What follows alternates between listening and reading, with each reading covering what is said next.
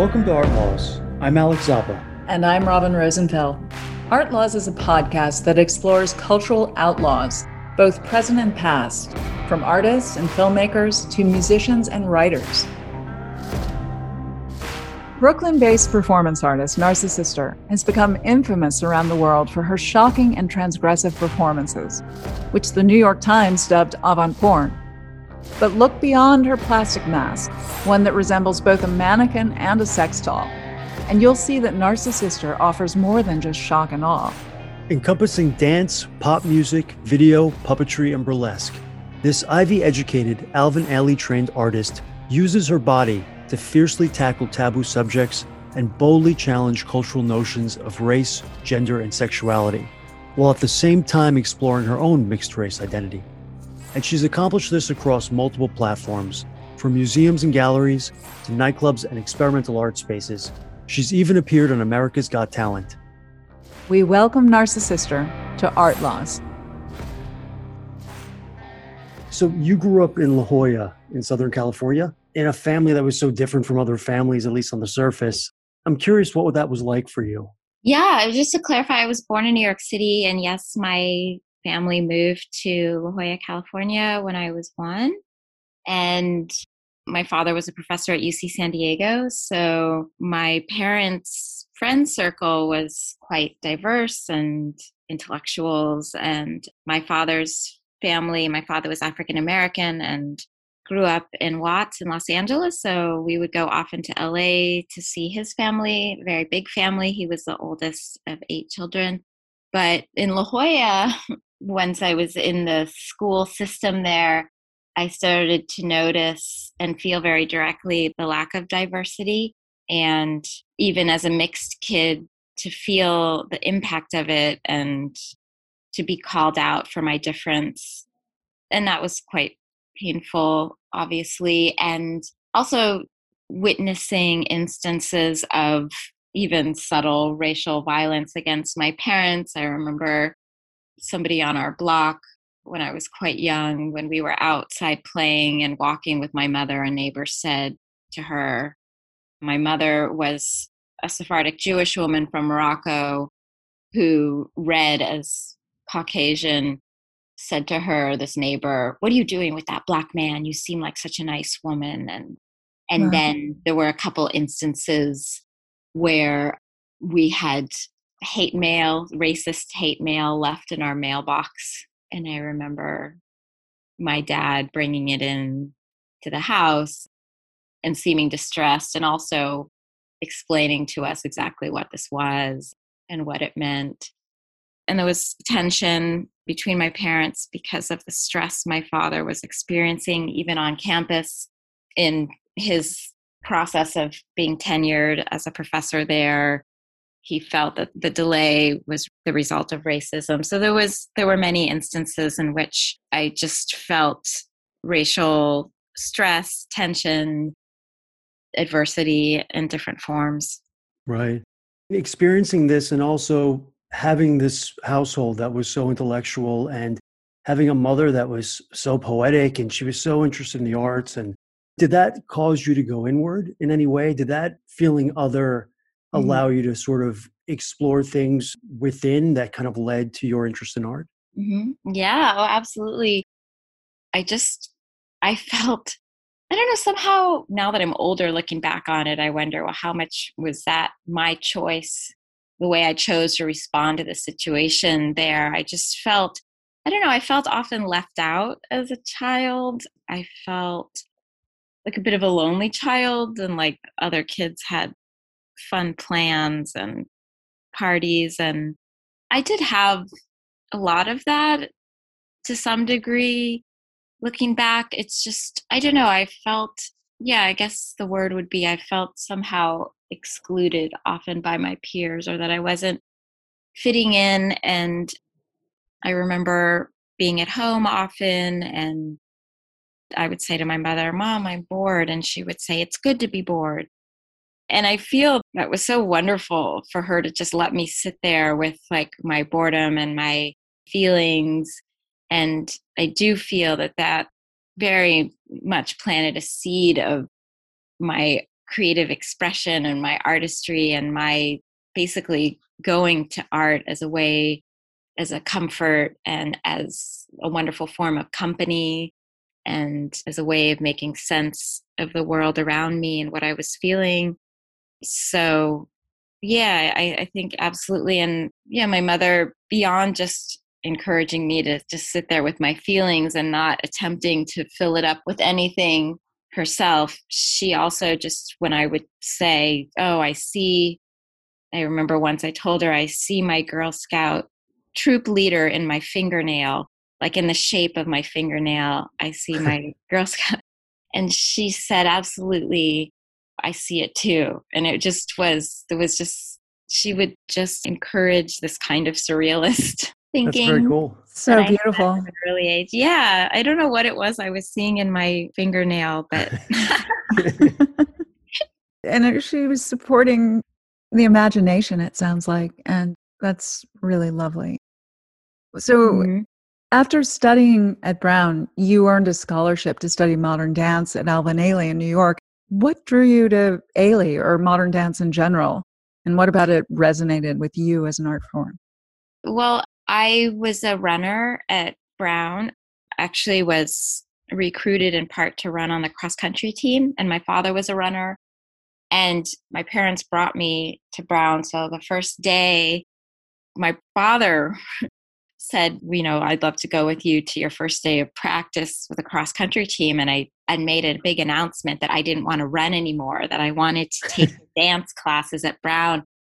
And I remember my father was sort of shocked, not angry, but shocked. And he went to train with the cross country team that day instead of me. And as I said, I signed up for modern dance classes at Brown, and there's a wonderful dance department there. It was led by Julie Strandberg, who is the sister of sort of famous modern dancer Carolyn Adams. Yeah, so I enrolled in dance classes at Brown. Julie Strandberg was the teacher.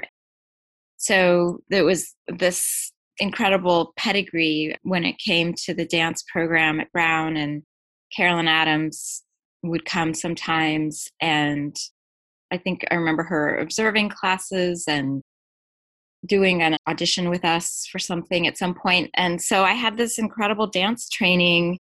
Yeah, very inspired and also very sort of intellectual, and that we learned a lot about the history of modern dance and African Americans' role in the history of modern dance. And I think my athleticism and my desire to be a dancer propelled me very quickly, so that by the time I graduated from Brown, I was technically very strong. And I went to New York City, I guess a few months before I graduated from Brown, to audition for the scholarship at Ailey, and I got it. So the day after I graduated from Brown, I moved to New York City and started training at the Ailey School.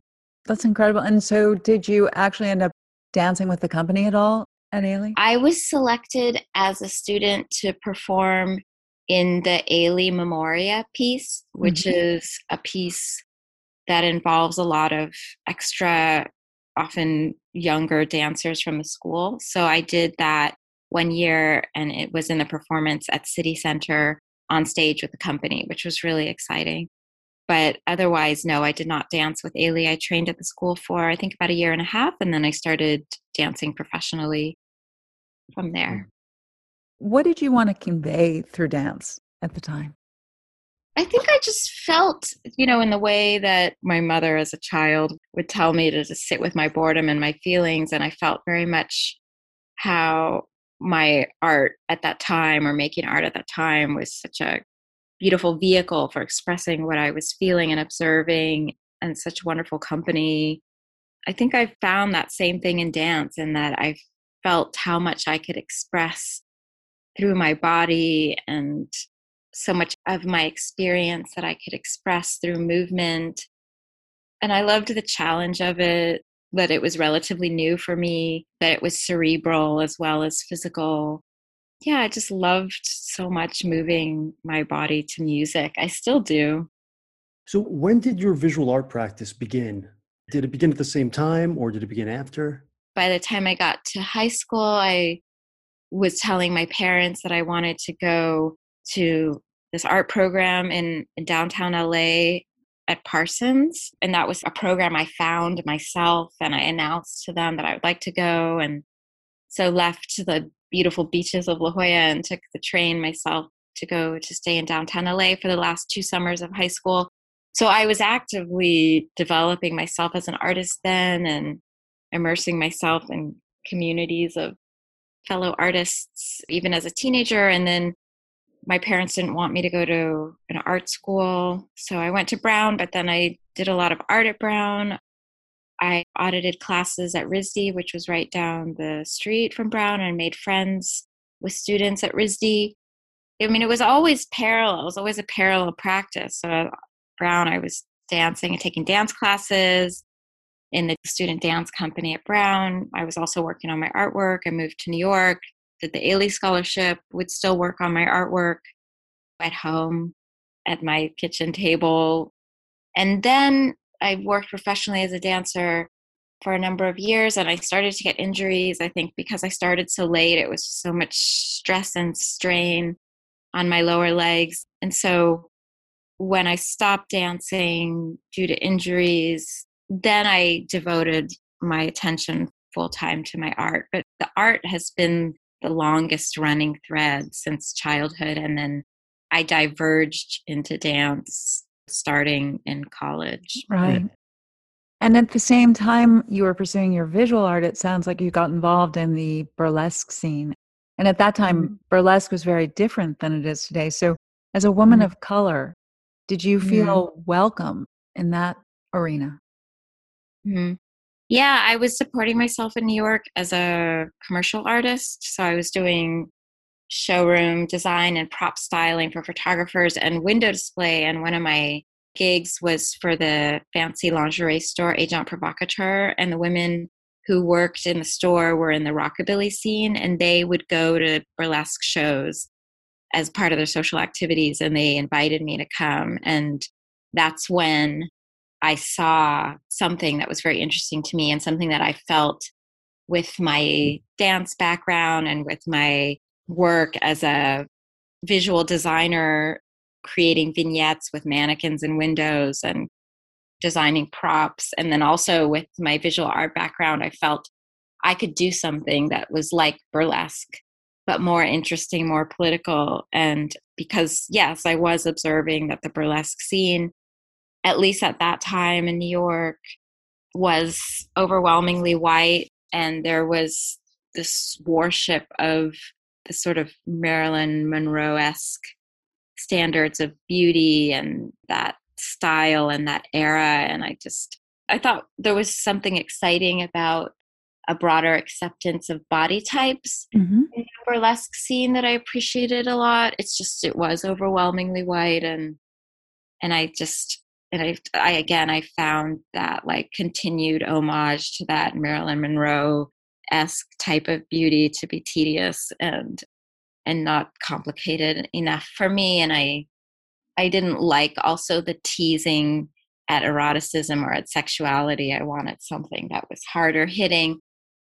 But it was really like a very exciting, illuminating moment where I felt like I saw the future for me as an artist. And it was when I started dancing again through Narcissister. And I had this idea that I could pick a name for myself, like burlesque model, but I picked Narcissister because I wanted to point to the fact that I'm a woman of color and a sister. And I knew that I wanted my works to be very explicit and to not tease in the way that I saw so many in the burlesque scene. Well, your work has a real raw sexuality, and there's a boldness to your work. And as you were trying to find yourself as an artist, your mother encouraged you to express that sexuality without limitation. So as an artist, tell us how you did push those boundaries with your own body and how that experience sort of maybe changed the way you may have felt about your own body image. Yeah, again, I just knew from the start with Narcissister that I knew that I wanted to pick a name for myself. I knew that I wanted to wear a mask. I was trying different masks before I settled on the main mask that I use. I knew that I wanted to wear a merkin. I didn't want to show my eyes, and I didn't want to show my pubic hair. And other than that, I knew that I wanted the project to be no holds barred, very, very erotic, very impactful. I had the example of many other artists in my envisioning of this project, 70s era feminist artworks. Many of those artists were wonderfully bold in the use of their bodies. I was really inspired by Matthew Barney, who, as a straight, white, attractive man, was doing explicit things with his body for his work. Annie Sprinkle, I certainly wasn't the first. It's just, I knew that that was a way of sort of rewriting what female sexuality could be, not only for myself, but perhaps for other people, to create a new paradigm, what female sexuality could look like and what female sexuality from a woman of color's point of view could look like. And I had experience since I was very young of feeling fetishized for being, first as a little girl, sort of a pretty little mixed girl. And then as I grew up, that fetish shift to sort of being the hot, light-skinned Black woman, all the eroticization and fetishization of my subjectivity. I mean, I experienced all of that firsthand, and I wanted to rewrite the script from my own perspective. I'm just so fascinated by the mask and just the origin of it and how you discovered it. I can tell you about that if you'd like. Sure, that'd be great. As I said, I was doing window display as part of my commercial artwork to support myself as a visual artist. And I was often in display rooms, obviously dressing mannequins. And something that I found in the display room was this object. It's a wig display form. So the mannequin wigs would be sitting on them, and it became my mask. And the reason that I had an idea that it could be a mask is because these wig display forms were very old. So the plastic front of the face was popping off the styrofoam back, and the plastic fronts would be laying on the floor of the display room. And the artist self in me saw them and said that could be a mask. And so I brought one home one day, and my artwork at the time involved self-portraiture in part. So I did some portraits of myself wearing that piece, that plastic piece, as a mask. And then when I started performing as Narcissister, as I said, I was using different masks at first, including that one. And I realized if I cut eye and nose holes and mouth holes in it, that it really could function quite well as a mask. And soon I realized that's really the face of the character. That's really Narcissister. That's her. And then I realized that I had just taken this thing, this wig display form that I had repurposed. I had just claimed that as the face of my character without knowing anything about it and who designed it and who really owns that image of that face. And so I started doing research, and I found that it was designed by a company in Los Angeles called Plasti Personalities.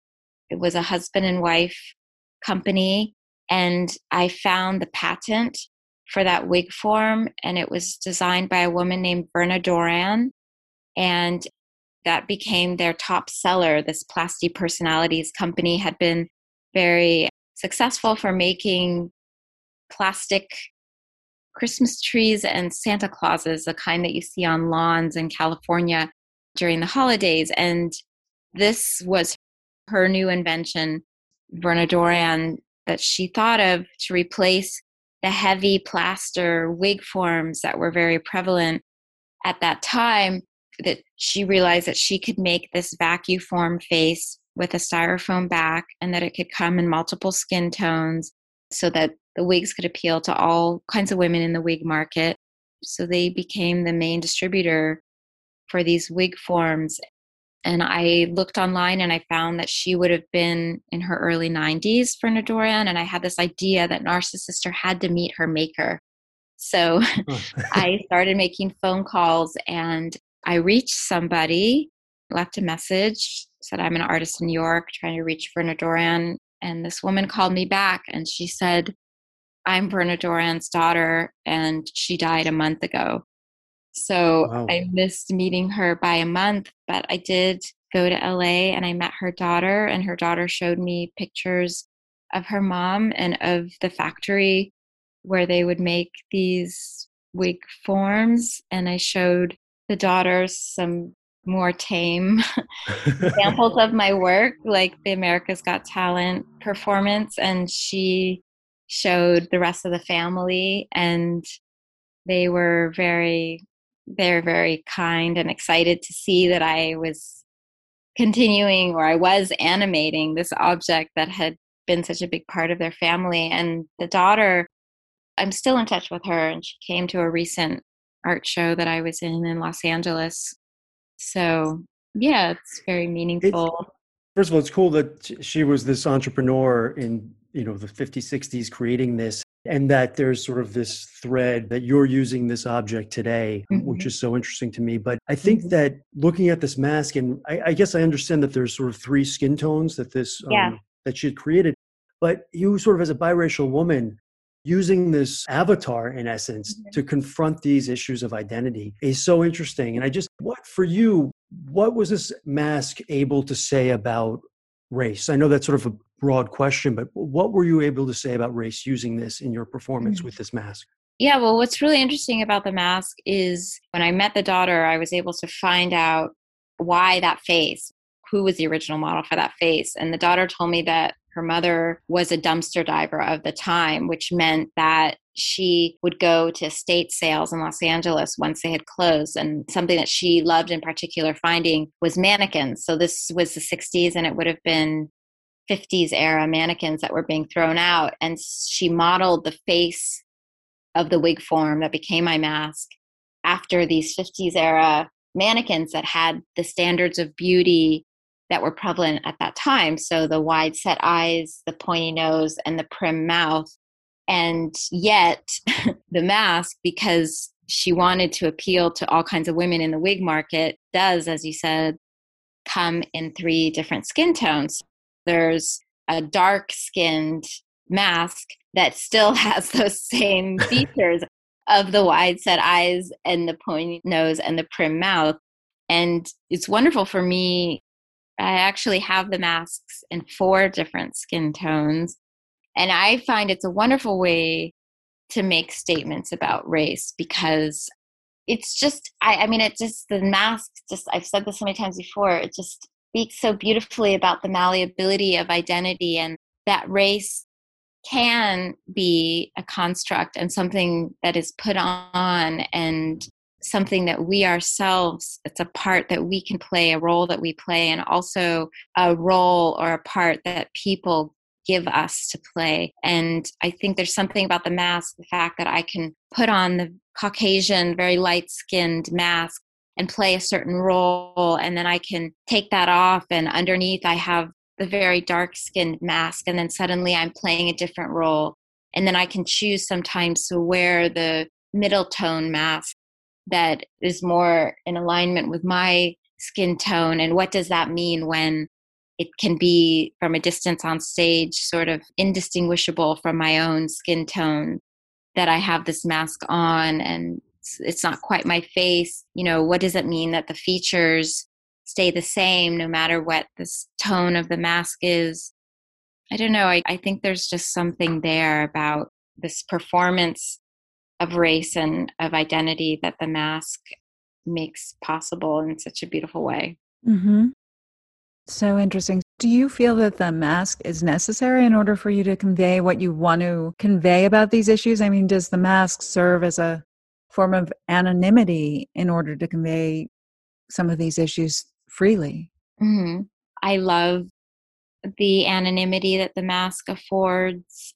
I love that it makes the statements, I don't know, very stylized, sort of strange, that it grounds the project very clearly and distinctly in art and in an artful expression and exploration of these ideas. I feel that, and I've said this before, that with the mask, I feel I can make statements that are so much broader and more complex and more nuanced than I could without it. And I would never be interested in doing this performance work or any performance work without the mask. I just think that without the mask, the work would land as narrow and narcissistic and unnuanced, that it would just be about me and my experience. And I'm much more interested in saying something broader. It sounds like the mask provides a spectrum of identities that you're speaking to. Yeah, there's so much more possible with the mask, and the fact that I can portray many different characters, many different identities, many different subjecthoods within one performance piece. I mean, within 5 minutes, for example, I have pieces where one piece in particular where I'm 13 different characters within the space of 5 minutes. And the mask and the ability to shift between races and between genders and between generations makes all that possible. So what are you trying to say about gender with the mask? I mean, I think there's something about playing with this object that represents conventional, quote unquote, beauty standards that I think is very interesting, because very few people actually look like that. And so I think starting with something that's fake and fabricated, almost like a doll, I don't know, I think it's just an interesting place to start with these explorations of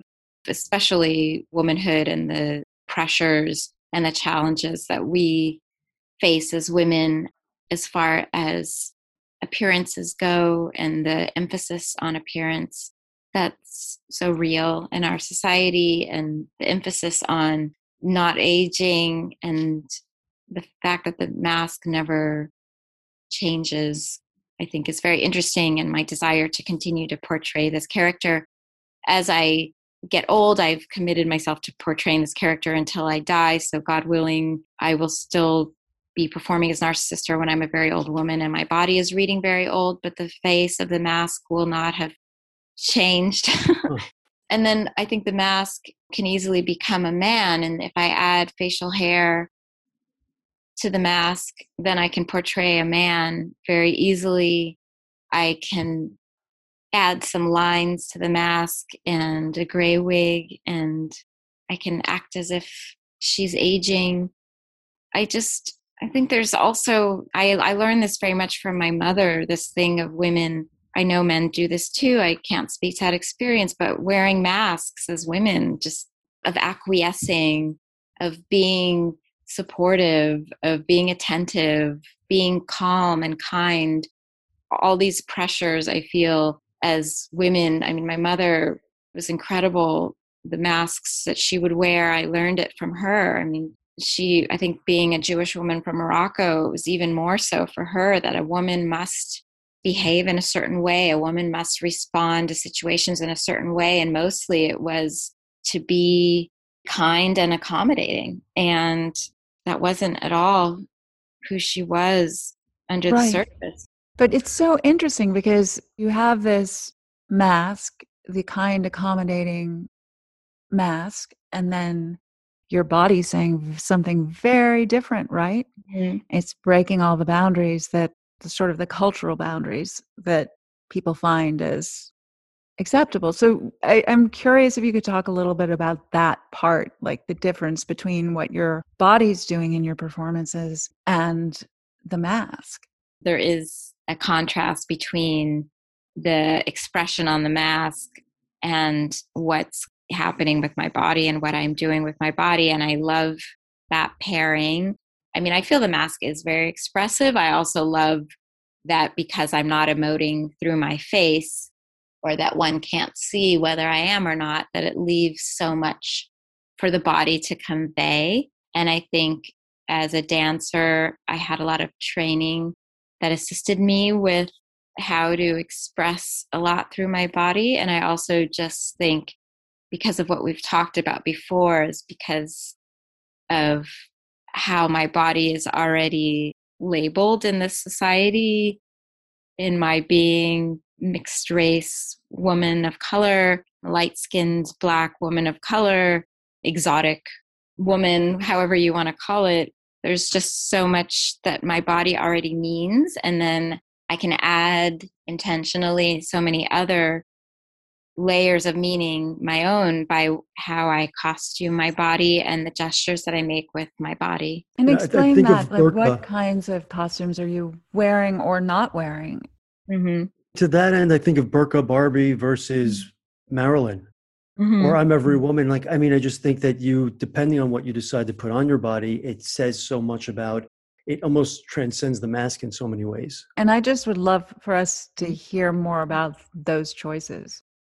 I guess I'm really interested in archetypes, and I feel that there is just something so essential, I guess, in all of the characters that I choose to portray. And it's almost like I was brought up with a certain kind of like girlhood or womanhood, which somehow is informed very much by dolls. And I do think that these doll characters that we're exposed to as children, I think they are archetypes. And as we get older, we can unravel more the meanings that they have had for us or held for us and the impact. And I think there's something about, for example, the Burqa Barbie, that was very much, I mean, I made her into, she's housed in this life-size Barbie box. And I was interested in expanding definitions of womanhood. And I remember at the time I was reading about these female warriors who would hide machine guns under their burqas and cross through security checkpoints with various kinds of ammunition hidden, and just thinking about that brand of womanhood and how radical that felt and dangerous, and this idea that it's hidden, that's what's hidden under the cloths. And I was also, when I grew up, my mother had books from Morocco in our house, and I was fascinated by the women fully cloaked with just the eyes peeking out. And yeah, I was excited to explore what that womanhood could mean and what's hiding under the veils, and also the symbolism of the veils and of unveiling. And then Marilyn, obviously another icon, and it has another direct line to my childhood, and that I thought Marilyn Monroe was beautiful as a child, like most children do, and had a poster of her on my wall. And my mother commented at one point and said her beauty was fabricated. That's not her real name. Her hair isn't really naturally blonde that way. That bra she's wearing accentuates her bust line. And for me, that was all revelatory. I thought that this woman came out of the womb looking like this, and that she was beautiful in a way that I would never be, because I don't look that way. And I didn't know anything about how we could fabricate our looks and manipulate people through these choices that we might make of dyeing our hair or wearing big bras or whatever it was. I don't know. I guess I'm interested. Often I work with things that I find oppressive. So whereas that Marilyn Monroe standard of beauty from my childhood, or that I experienced again being revered in burlesque shows, I find that oppressive. So as Narcissister, it's very satisfying for me to embody that which I find oppressive, and then to complicate it and essentially tear it down and to render it as something else, and to, in that process, make it mine. I sort of do that again and again with all of my works. What's interesting to me, that sort of this idea of oppression inspires you, but I look at your pieces, there's burlesque, there's comedy, there's eroticism, there's theatrics, puppetry, there's dance, there's so many elements to each piece. And I guess from a physical standpoint, where do you begin? So much of your own work from sewing the costumes. I'm just so curious at how you put these things together. What is the germ of the idea that then becomes something bigger? I just love the aesthetic of the burqas and women moving in them. And I wanted to embody that character. I wanted to feel what it would feel like to don a burqa and to move around in it. So that was the inspiration for that piece. I mean, the inspiration is always different, and then I bring in all of these different methods in order to execute my idea. Like, for example, for the Forever Young piece, where I portray the life cycle of a woman from birth to death to rebirth, I knew that I wanted to play all the characters, that I wanted to be the newborn, and then I wanted to be the toddler, and I wanted to be the young child, and I wanted to be the teenager, and so on. I wanted to portray all the roles, and I knew in order to do that, I would have to use prosthetics and dolls, and that was my strategy for playing all of the roles. So that's where the puppetry comes in. And for example, for my I'm Every Woman piece, where I get fully dressed in accessorized with items only pulled from my orifices, that was the challenge I put to myself for that piece to reverse the striptease, again, finding this typical striptease that one sees in burlesque, oppressive and unsatisfactory. I wanted to reverse it. So in order to do that, I realized, well, I couldn't fit everything that I wanted and needed in order to get fully dressed and accessorized in my orifices. So I needed to design a wig that could hold the bigger items like the shoes and the purse. And so then I designed this big wig. I wasn't even intending that that character would be Black when I thought of this piece. But then when I started to think, well, what kind of wig could I make that could have a compartment that would be hidden? And I thought, oh, well, it would be a big afro that would allow that would hide a compartment. So then suddenly this character became a Black woman. And also I realized that I needed my mouth to hold items for her to get dressed with, in addition to using my anus and my vagina. So that was the first time I cut the mask in half and performed showing the lower half of my face, only because I needed my mouth. Right.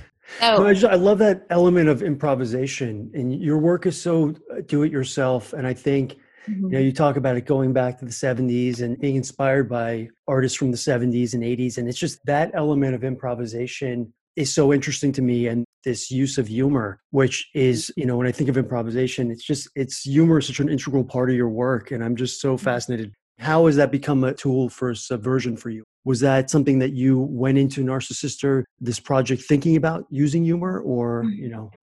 it's so subversive. I mean, I feel like humor is one of the main things that differentiates what I'm doing from porn, because, and I feel the humor, it complicates the work in such a wonderful and essential way that I'm doing something very erotic, and at the same time, I think people are laughing at what's unfolding more than they would be getting turned on by it. I mean, I don't know. I mean, I'm sure there are a few people, but I think the majority of people are not turned on by what I'm doing, even though it features nudity and explicit content. And I understand that my body, at least now, falls within these narrow confines of conventional beauty for women. It's just, I think that people seem to laugh and respond more to the humor than they do to any kind of simple titillation. And I'm not interested in taking myself too seriously.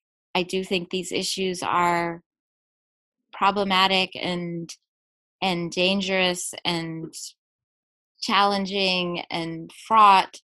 I also love to do my part in exploring them or dismantling them in a way that veers more towards the lighthearted or towards the strange or towards the abject, and therefore to do it with a strong element of humor rather than being heavy-handed or didactic or, I don't know, dark.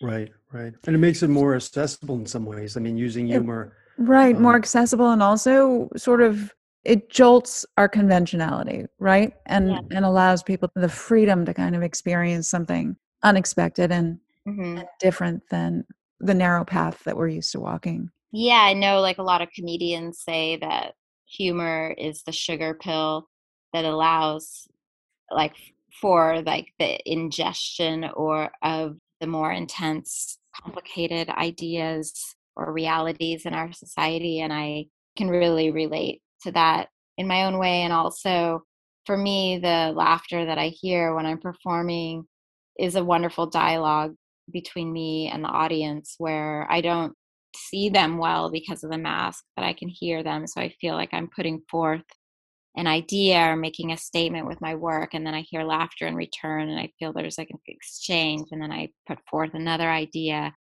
or gesture, and then again I'll hear laughter, and I just feel there's a dialogue in that, and it's a wonderful gift for me to feel that the audience is with me. It's really nice. Well, to switch gears a little bit, let's talk for a second about America's Got Talent. I mean, how did this experience come about in such a different platform for you? And why did you choose to be on that platform? What Yeah, did that exposure even lead yeah. to? Once I created this Narcissistor character around 2007, I started to find success very quickly. I was performing a lot, and I guess the talent scouts from America's Got Talent saw me on one or more occasions. I'm not sure. I started to get emails from one producer in particular. He was very persistent. He sent maybe 4 or 5 emails before I responded. And when I finally responded, I said, I don't see my work on America's Got Talent. It's too explicit. I don't think it has a place with your audience. And he was just insistent. He said, America has to see Narcissistor. There's so much more to your work than the erotics. And he kept saying that America has to see Narcissistor. And I wasn't invested. So I said, fine, I'm willing to do it if I can skip all the lines. If you give me an appointment for an audition where I don't have to wait. And if I'm selected, that I don't have to do any of the cattle calling. And he agreed to it. So I went for one simple audition. I didn't perform anything. I just showed up as Narcissistor and talked to them. They filmed it, took some pictures, and then I did get selected just based on showing up. And it was very scary, suddenly finding myself backstage at the Hammerstein Ballroom. It was the biggest venue I had performed in. It was completely full. I mean, there's like 3 balconies that go up very high in that space. It was completely full. And suddenly I was backstage. I realized the people who do the cattle calls, at least they had had many steps before they got there. But suddenly there I was backstage with a number with tons of other performers. I mean, it was like a film, like jugglers and people doing balancing acts and everyone in a small area backstage. And I said I didn't want any filming without my mask on. And they said that means that I have to wear my mask the whole time. So I was back there with my mask for several hours. And finally, they said, you're up. I mean, it was insane. It was very scary, movie cameras on me, and I didn't know what to expect. And by that point, I had been performing for a couple of years at the Box, and I'm so grateful for it because at the Box, you perform 5 nights a week at 1:30 or 2:30 in the morning. And so I was used to this boot camp of performing even when I was exhausted, when drunk people were yelling at me, when I was backstage and the music was just so loud in the club. And so that was such wonderful preparation for this moment when suddenly they just said, you're on, walk on stage. And I was in front of this huge, huge crowd of people. The response is so great. I feel like from the judges and from the audience, they were it's like they've never seen anything like it. They were booing, though, when I stepped on. They didn't like the mask. Really? Really? Tell us about that performance for people who haven't seen it. I'm curious if you could describe it. Yeah, that performance, again, another icon, archetype, whatever you want to say, from my childhood, the topsy-turvy doll. So that doll that has one woman, if she's upright, and then you flip her over and flip her skirt down, and then there's a different woman. And sometimes it's a Red Riding Hood one where it's Red Riding Hood and you flip it over and it's the wolf, and then you turn it to the back and it's the grandma, and turn it upside down the other way and it's the hunter. Or sometimes there's a racial element to these dolls that sometimes is not correct, which is the white woman with the flowery skirts and the summery hat when she's upright, and then you flip her upside down and it's a black woman as a servant with an apron and a headscarf. So anyway, I had these dolls as a child. And so I decided that I wanted to make a piece where I make myself into one of those dolls. And I realized my work can be quite acrobatic. A lot of that, again, comes from my dance training and my yoga practice. And I realized how expressive I could be when I'm inverted. And so I made this costume where I have 4 faces. So one when I'm upright, one when I'm upside down facing front, and then one when I'm turned to the back upright, and one when I'm upside down to the back. Yeah, and I made a dollhouse prop that this topsy-turvy doll interacts with, and I designed the prop so that she can be upside down, looking like she's a right side up, and use her feet as hands to sort of bring the house down, so to speak, and climb on top of it. So it has wonderful illusions and trompe-l'oeil effects. And that was the piece that America's Got Talent picked for me to present. And towards the end of the piece, in my version, I take the costume off, and then I'm this 4-faced creature, but mostly naked. But of course, on America's Got Talent, they said that I needed to make the piece much shorter and that I couldn't take the costume off entirely. Well, I love how you spoke to them with your back to them with the mask facing. It was Yeah. So Very- what does exposure lead to for you? Well, I mean, it was a wonderful challenge and it was a wonderful experience. And I did make it through that first round. And I went to Las Vegas, and I was like the top. They rank the performers like based on what they feel their potential is to be like the star of the show. And I was ranked like number 2 out of hundreds of performers, which is exciting. And it was an honor. It's just, I failed very badly in Vegas because the reality is Narcissister does not belong on America's Got Talent. And that became apparent very quickly. I think the first performance that I did, the topsy-turvy one, I think there's something wonderfully punk rock about my being on that stage with the mask and being able to turn my back to them, and the fact that because of the mask, they couldn't consume me. But this is a very powerful, well-oiled machine, and they will find ways to exploit the performers. And I think in Vegas, that's what they were after. And they did succeed in that with me. They didn't get me without my mask, but it just was, I don't know. I felt like I ridiculed myself in the second performance, and I felt somewhat ridiculed by them. But the gift is that they never played footage of that performance. So it was a wonderful experience. And yes, I thought, wow, I've been on America's Got Talent and I did so well. That means that I'm going to have many other opportunities of this kind. And it wasn't true. In a way, I feel this is a righteous thing. And in a way, sometimes it's frustrating even for me. It's just, she's somewhat limited in the arenas in which she can appear because I'm not willing to compromise my content. It just means that it's not appropriate in many contexts. And even with the feature film that I made, Narcissister Organ Player, that did achieve some crossover success in that it premiered at Sundance and at many other esteemed festivals, and it had its theatrical premiere at Film Forum here in New York, which was such an honor.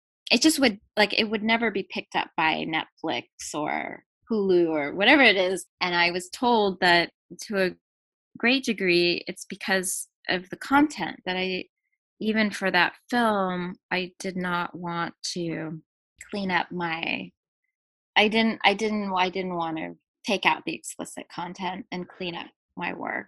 That film for me was really, I guess, the basis for me understanding your work in a more personal way. I have to say before, I mean, I always admired your work and I always followed your work, but I never truly knew the nuance of it as the character. And also the fact that you really revealed the relationship with your parents in such an intimate way. I guess my question is that how were you able to do both of those feats, but still maintain anonymity? Like that was to me the most incredible part of the film. Thank you. That film, it was really a journey, the process of making that film. And I never intended to put as much of myself in it as I realized I had to in order to make the film work. I wasn't intending to use my voice for the voiceover. I was intending to use archival pictures of my family, but not pictures of me. And my advisors for the film, one in particular, Louis Erskine, who I was so honored to work with as an advisor, he said, "You've got to show your face. They're not going to relate as well to this story if you don't." And I really thought about it because I really wanted the film to work. But I thought I've been building this character for 10 years by that time when I started working on the film. And I intend to be this character until I die, as I said. And I thought I'm not going to blow my vision and my belief in this character and the anonymity of her being part of that just for this film, as important to me as it is. So I found a strategy of using my hands to cover my face, at least partially, in the photos. And you can still see me, of course, and I am at peace with that because for me, what's really important in this project is the intention of anonymity and to convey that intention. Because in this day and age, true anonymity is impossible. It just is the internet. You can find out really who anybody is, what they look like, and you can do the same for me. It's just, yeah, to preserve that intention, I think, is what's most important. Yeah, so that's how I did it, is covering the pictures with my face, and I had to use my voice in the film, and I'm okay with that. It all works, which is so great. Yeah. I mean, it's such I'm just thinking going into this project, it could have gone in so many different directions, yet all these elements work. So I just, Okay. I enjoy Yeah. that. So And your film really explores the complex bond that you shared with your mom. Wondering if you can talk more about that. Yes, gosh, I guess the film talks about it. I mean, I was very, I guess, exceptionally close with my mother, and there were several reasons for that. I mean, many reasons, I guess, known and unknown. Um, my mother was an immigrant, as I said, from Morocco. Her family that she had left was in New York. My parents left them when my dad moved us to California. So my mother was sort of alone in a lot of ways in California. As much as she and my dad loved each other deeply and were together really until they died, even though they divorced at one point. There was a lot of tension in their relationship and a certain level of estrangement within the relationship. My mother had a heart condition. She had rheumatic fever as a child in Morocco, and they didn't have access to penicillin, so she had a heart condition. I think all these things sort of made her more, I think, needy, dare I say, as a mother, and more eager to connect even with her children. And she was wonderful. I mean, she was a wonderful person to spend time with. I truly loved spending so much time with her. I mean, I say this in the film, she was the primary relationship in my life, and that's absolutely true. I mean, I never married, I never had children. I have always been very career driven. However, any time I had off from work, I always went to see her and loved going to see her in California, or I would bring her here to New York. And yeah, she was a wonderful presence in my life, and it was a huge impact for me when she died. And yeah. Is there a symbolism in the title of the film for you? Yeah, there is. Because of my mother's illness, again, started with her heart, but spread to other parts of her body because when she got her first heart surgery in this country, she was given a blood transfusion and she got hepatitis C from that blood transfusion. It was before blood was screened. And so that affected her liver. It just was, there were basically my mother's whole organism was so present in so many ways and impacted me in so many ways as a child and as I grew as an adult. And so organ player, there's something about pointing to the effect of her organs, the health or lack thereof of her organs on me. And also what my mom talks about in the film, that we carry the history of our ancestors in us, in our bodies and in our organs and in our skin and in our blood. And if we're not aware of the impact of that story or of those beliefs, that can dictate who we are and how we live very much. And the practice is to be aware of all this. And so the film, talks about issues of race, and the skin is an organ in the body. And it talks about my mother's heart condition, affairs of the heart of all kinds as well. So so the title is symbolic for all these reasons. A lot of the things that your mother talks about, we're able to see through these home videos that your brother Bernard took. Yes. And which just really adds so much to the film. And I'm just wondering, how did Bernard reconcile with giving his own documentation of your mom, especially since it was so personal at being at the end of her life? Right. That wasn't easy. As I said, creating this film was a journey. Being a first-time filmmaker, I had made so many art videos based on my Narcissistic performances that were successful, and I thought, oh, this is just an extended art video, and it wasn't at all. And so I tried to make the film without his videos, because I thought, well, that's his documentation of his experience with my parents. And I got to a point where I was stuck with the film, that it wasn't working.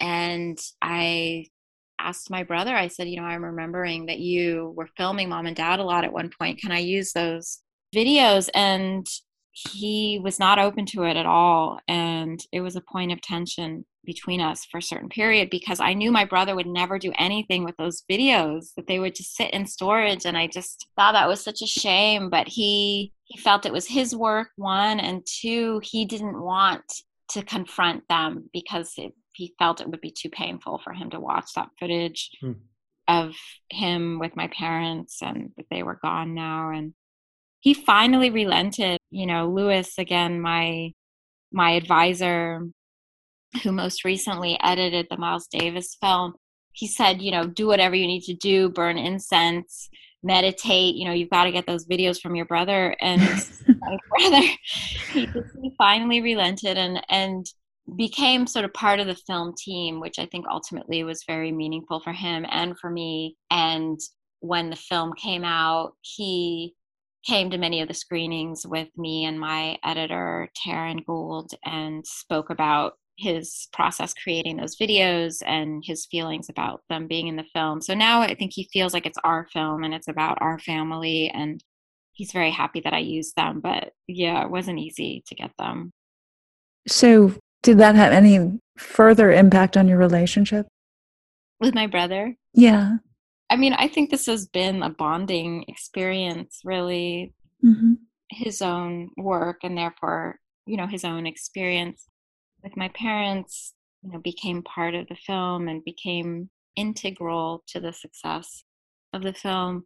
I think that's been a bonding experience. And he and his partner, Carmine, are philanthropists and collect art mostly by artists of color, Black artists. And he recently put a book out that's very much about the impact of his relationship with our father, who again was African American, on my brother's life and on his sensibility and how it's impacted him as a collector and why. And so I think he took that example that I made of looking deeply into the impact that the relationship that I had with our parents has had on me. I think he sort of started to think about what that was for him and spoke about that directly in the book that he made. That's great. I think about in your film, you talk about your mother being an integral part of defining the meaning behind your work. And sometimes you would do work and the deeper meaning at the time would elude you in some way. And I'm just wondering, with her passing, how has it changed the way that you personally define your work? I mean, how do you approach the meaning behind your work now? Well, I guess I learned so much, from hearing her talk about my work. So at one point, I felt much more confident about doing it myself. I think I sought out other people to do it for me. So after she died, I started working with a performance scholar named Ariel Osterweiss. And coincidentally, well, we realized after I reached out to her that we knew each other from the Ailey School, that she was also on scholarship there. Oh, wow. Yeah. And we reconnected many years later, and we would have discussions about my work and the deeper meanings behind my work. And she has since written many things about Narcissister, which is really an honor for me. But yeah, she taught me even more how to articulate around my work, around what I'm doing. She has this wonderful theory about the virtuosity in my work, and that I transferred the virtuosity that I learned or achieved as a dancer training at Ailey and after into what I'm doing as Narcissister now, with the work that I do, putting things in my orifices, that there's a certain amount of virtuosity that comes with enduring the discomfort or pain or training involved, or how methodical I have to be when I'm putting things in my body and then performing with those things in my body and then extracting them so seamlessly and effortlessly and again gracefully. She sees real virtuosity in that, and I love that. So I learned to speak about these things also with her teachings. And also I let go of, I think when I was earlier on in this process, I was very impacted by these art world expectations that an artist must know how to speak about their work in these very theoretical ways and must reference philosophers from the canon. And I let go of that. I allow myself now to speak about my work in very simple, accessible terms. And if theorists want to write more complex things about my work, that's wonderful, and I'm honored. But I let go of any expectation for myself to speak about my work or even to understand my work in any complex terms. Does Narcissister meld into your personal life in any way? How do you see that?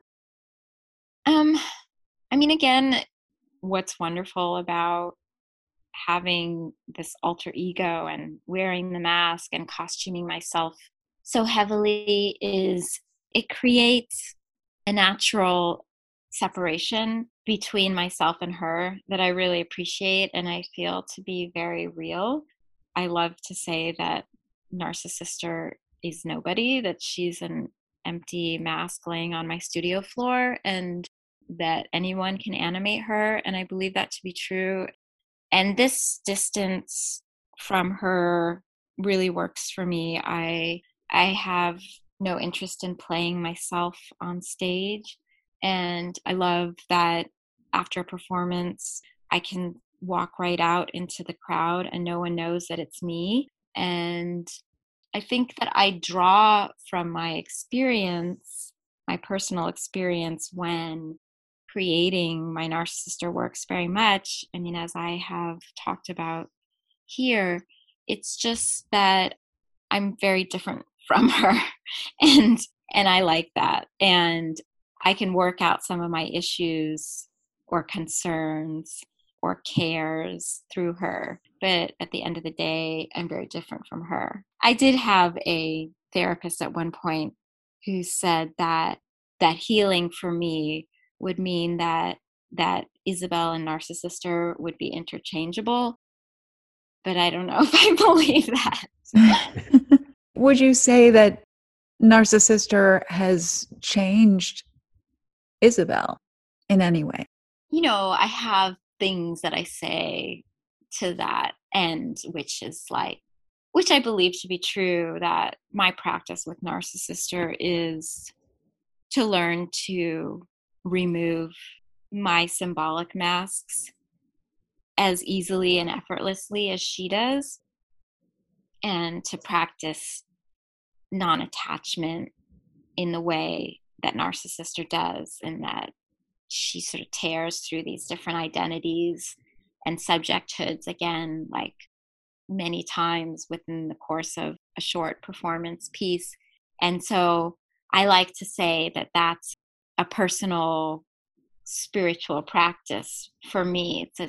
That in portraying her, that I learned to do those things myself more gracefully. And I think that's true. I think I understand something much more clearly about the performance of identity and of representation through her. I think it's very satisfying for me. I mean, it is very satisfying for me to embody this character and to allow myself to be my true erotic self with a lot of safety, the safety of the stage and the safety of the mask. That is deeply satisfying. Is it ever lonely being Narcissister? No, no, in fact, it's a little lonelier now during the pandemic not being Narcissister, because when I'm Narcissister, I'm traveling a lot to perform and meeting up with my fellow performers in all different places around the world and scenarios, and enjoying performing for other people and watching other people perform. I love when I do a performance, I always offer to do an artist talk after, because I don't love the idea of subjecting audiences to my work without giving them an opportunity to give feedback or respond. So I often do Q&A sessions after my performances. I do artist talks, again, that have ample time for Q&A built in. So yeah, it's, as many of us have experienced, it's a little more lonely now without her. Right. Well, so what is next for you, for Narcissister, now that things are changing a bit? Yeah. Well, I am working on a new documentary. It is about a quarantine I did in Los Angeles in the summer of 2020 with art dealer Jeffrey Deitch at his house in Los Angeles, which is the former home of closeted movie star Cary Grant. I've seen pictures of that house, and I love the art that he has. It's pretty amazing. It's an amazing collection, and it was a wonderful opportunity for me to document some of my Narcissister performances in that house alongside the art in his collection, and knowing the history of that house. So the film, it's again in very early stages, but it's a meditation on masking of different sorts. Obviously, the corona masks that were and are so prevalent, the masks that public persona inevitably wear, the Narcissister mask, the mask that Cary Grant was wearing as a closeted gay man living in that house. So I'm excited about that. I just started working on the edit, and Jeffrey has been very generous and very excited to work with him also on this project. I have some residencies coming up that I'm excited about. The Bemis Center in Nebraska, that I was supposed to go this winter and that got postponed, so I'll go next winter. I got another residency at Sculpture Space in upstate New York. I started recently making participatory sculptures involving extra Narcissisters, which is something that I've done for a long time, or since the beginning of my project, is incorporate other performers as Narcissister. And so I'm excited to make more participatory sculptures. And I'm working on new performance works for when I can start performing again, possibly in the fall. I've started to get some offers. It's a little hard to believe, but maybe it will be possible. That's great. Mhm. So, in an ideal future, where would you like to see Narcissister go? Yeah, I mean, God, goddess willing, I would love to have the honor and ability to portray this character for many years to come. So I would like to be performing as Narcissister when my body reads as a very old woman and to behold what that means. And at that time, I mean, I would love to continue to get support for my work, which I have gotten a lot of support to my work to some degree. And in other ways, I feel that, there's a hesitancy to embrace what I'm doing as art, or also just a confusion about how to define what I'm doing, which again, I'm excited about, but sometimes I wonder if that limits my opportunities. I have so many ideas for my work, so many ideas for performances, for sculptures, for films, for videos. And I would love to continue to get platforms to share that work and to get support through opportunities, through funding, through visibility, so that my message can continue to have a place in the world and to impact people positively. At the end of this, we do this thing called the quick draw. 6 questions, 60 seconds, one word answers. First thing that comes to mind. Okay. Favorite pop song? Golden by Harry Styles. Favorite dancer? Judith Jameson. Favorite book? Things Fall Apart. Favorite song to dance to?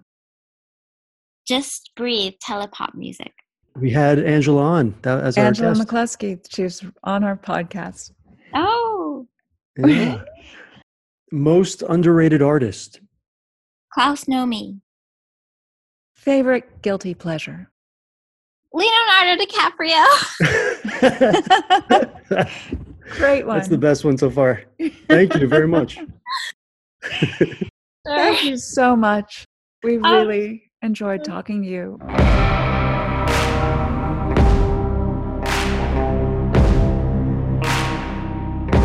Art Laws is produced by Alex Zappa and Robin Rosenfeld. Music is by Voidcore. And the episode you just heard was recorded in Los Angeles. Thanks for listening to Art Laws. I'm Alex Zappa. And I'm Robin Rosenfeld. Follow us on Instagram at ArtLawsPod. And subscribe to us on Apple, Spotify, or wherever you get your podcasts. Leave a comment and give us a rating. We'll be back soon with more. Bye.